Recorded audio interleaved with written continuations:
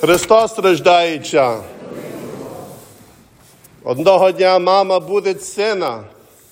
Відвідуючи його, каже: сину, час йти до церкви. Каже: ні, не хочу. Мусиш йти до церкви, це Різдво. Не хочу. Вони мене не люблять, я їх не люблю, не хочу. Врешті дай мені якусь причину, що мушу йти. Бо тобі вже 50 років і ти парох. Під час цілої служби Божої найважніші слова для мене є: самі себе і один одного, і все життя наше Христу Богові віддаємо. Багачі часом мають таку проблему, що хочуть відкупити своїх дітей. Нам маєш гроші, нам маєш машину. А дитина хоче батьків. І так само часом є у церкві. Люди приходять, я даю їм гроші, що більше хочуть від мене. Серце своє. Бог хоче все. Бо то йому належиться.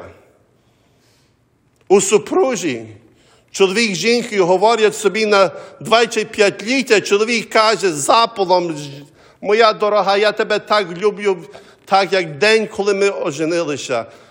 А вона його вбила в лице. А чому не більше? А чому не більше любити Бога? Чому щодня не казати собі, читала Святе Письмо, любити Бога і любити ближнього? Маєте одне речення.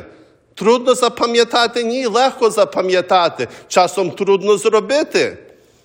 Бо як любити, то світ має свої установи, і Бог має свої. Але завжди ми повинні шукати і сказати: як я можу більше дати, як я можу помагати самі себе і один одного, і все життя Христу Богові віддаємо. Багачі мають велику проблему, бо завжди переймаються, чи люди мене люблять, чи моїх грошей. Чи вони хочуть зі мною говорити, чи хочуть мене уживати. Зловживання, надлужиття завжди свідчить, що людина не любить другу людину. Вона бачить себе, а не бачить другу людину. Самота на світі не є, що нас замало є, бо кілька мільйонів є на тому світі. Самота є в тому, що ми один одного і Бога не бачимо. Завжди, коли проблема, хто в сім'ї каже, то є наша проблема. Дуже часто людина каже: о, як я терплю. Дитина думає про школу і про свої переживання, батьки про свою роботу чи щось іншого, про здоров'я.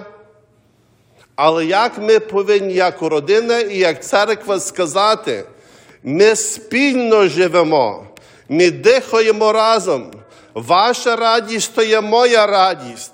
Ваш смуток – мій смуток. Ваше життя є моє життя. Я встав нині до церкви без материнської поради. Бо я вас люблю і надіюся, що до якоїсь міри ви мене любите. Бо чим більше ми пристаємо до Бога, Бог є автором любові і вчить нас, як любити.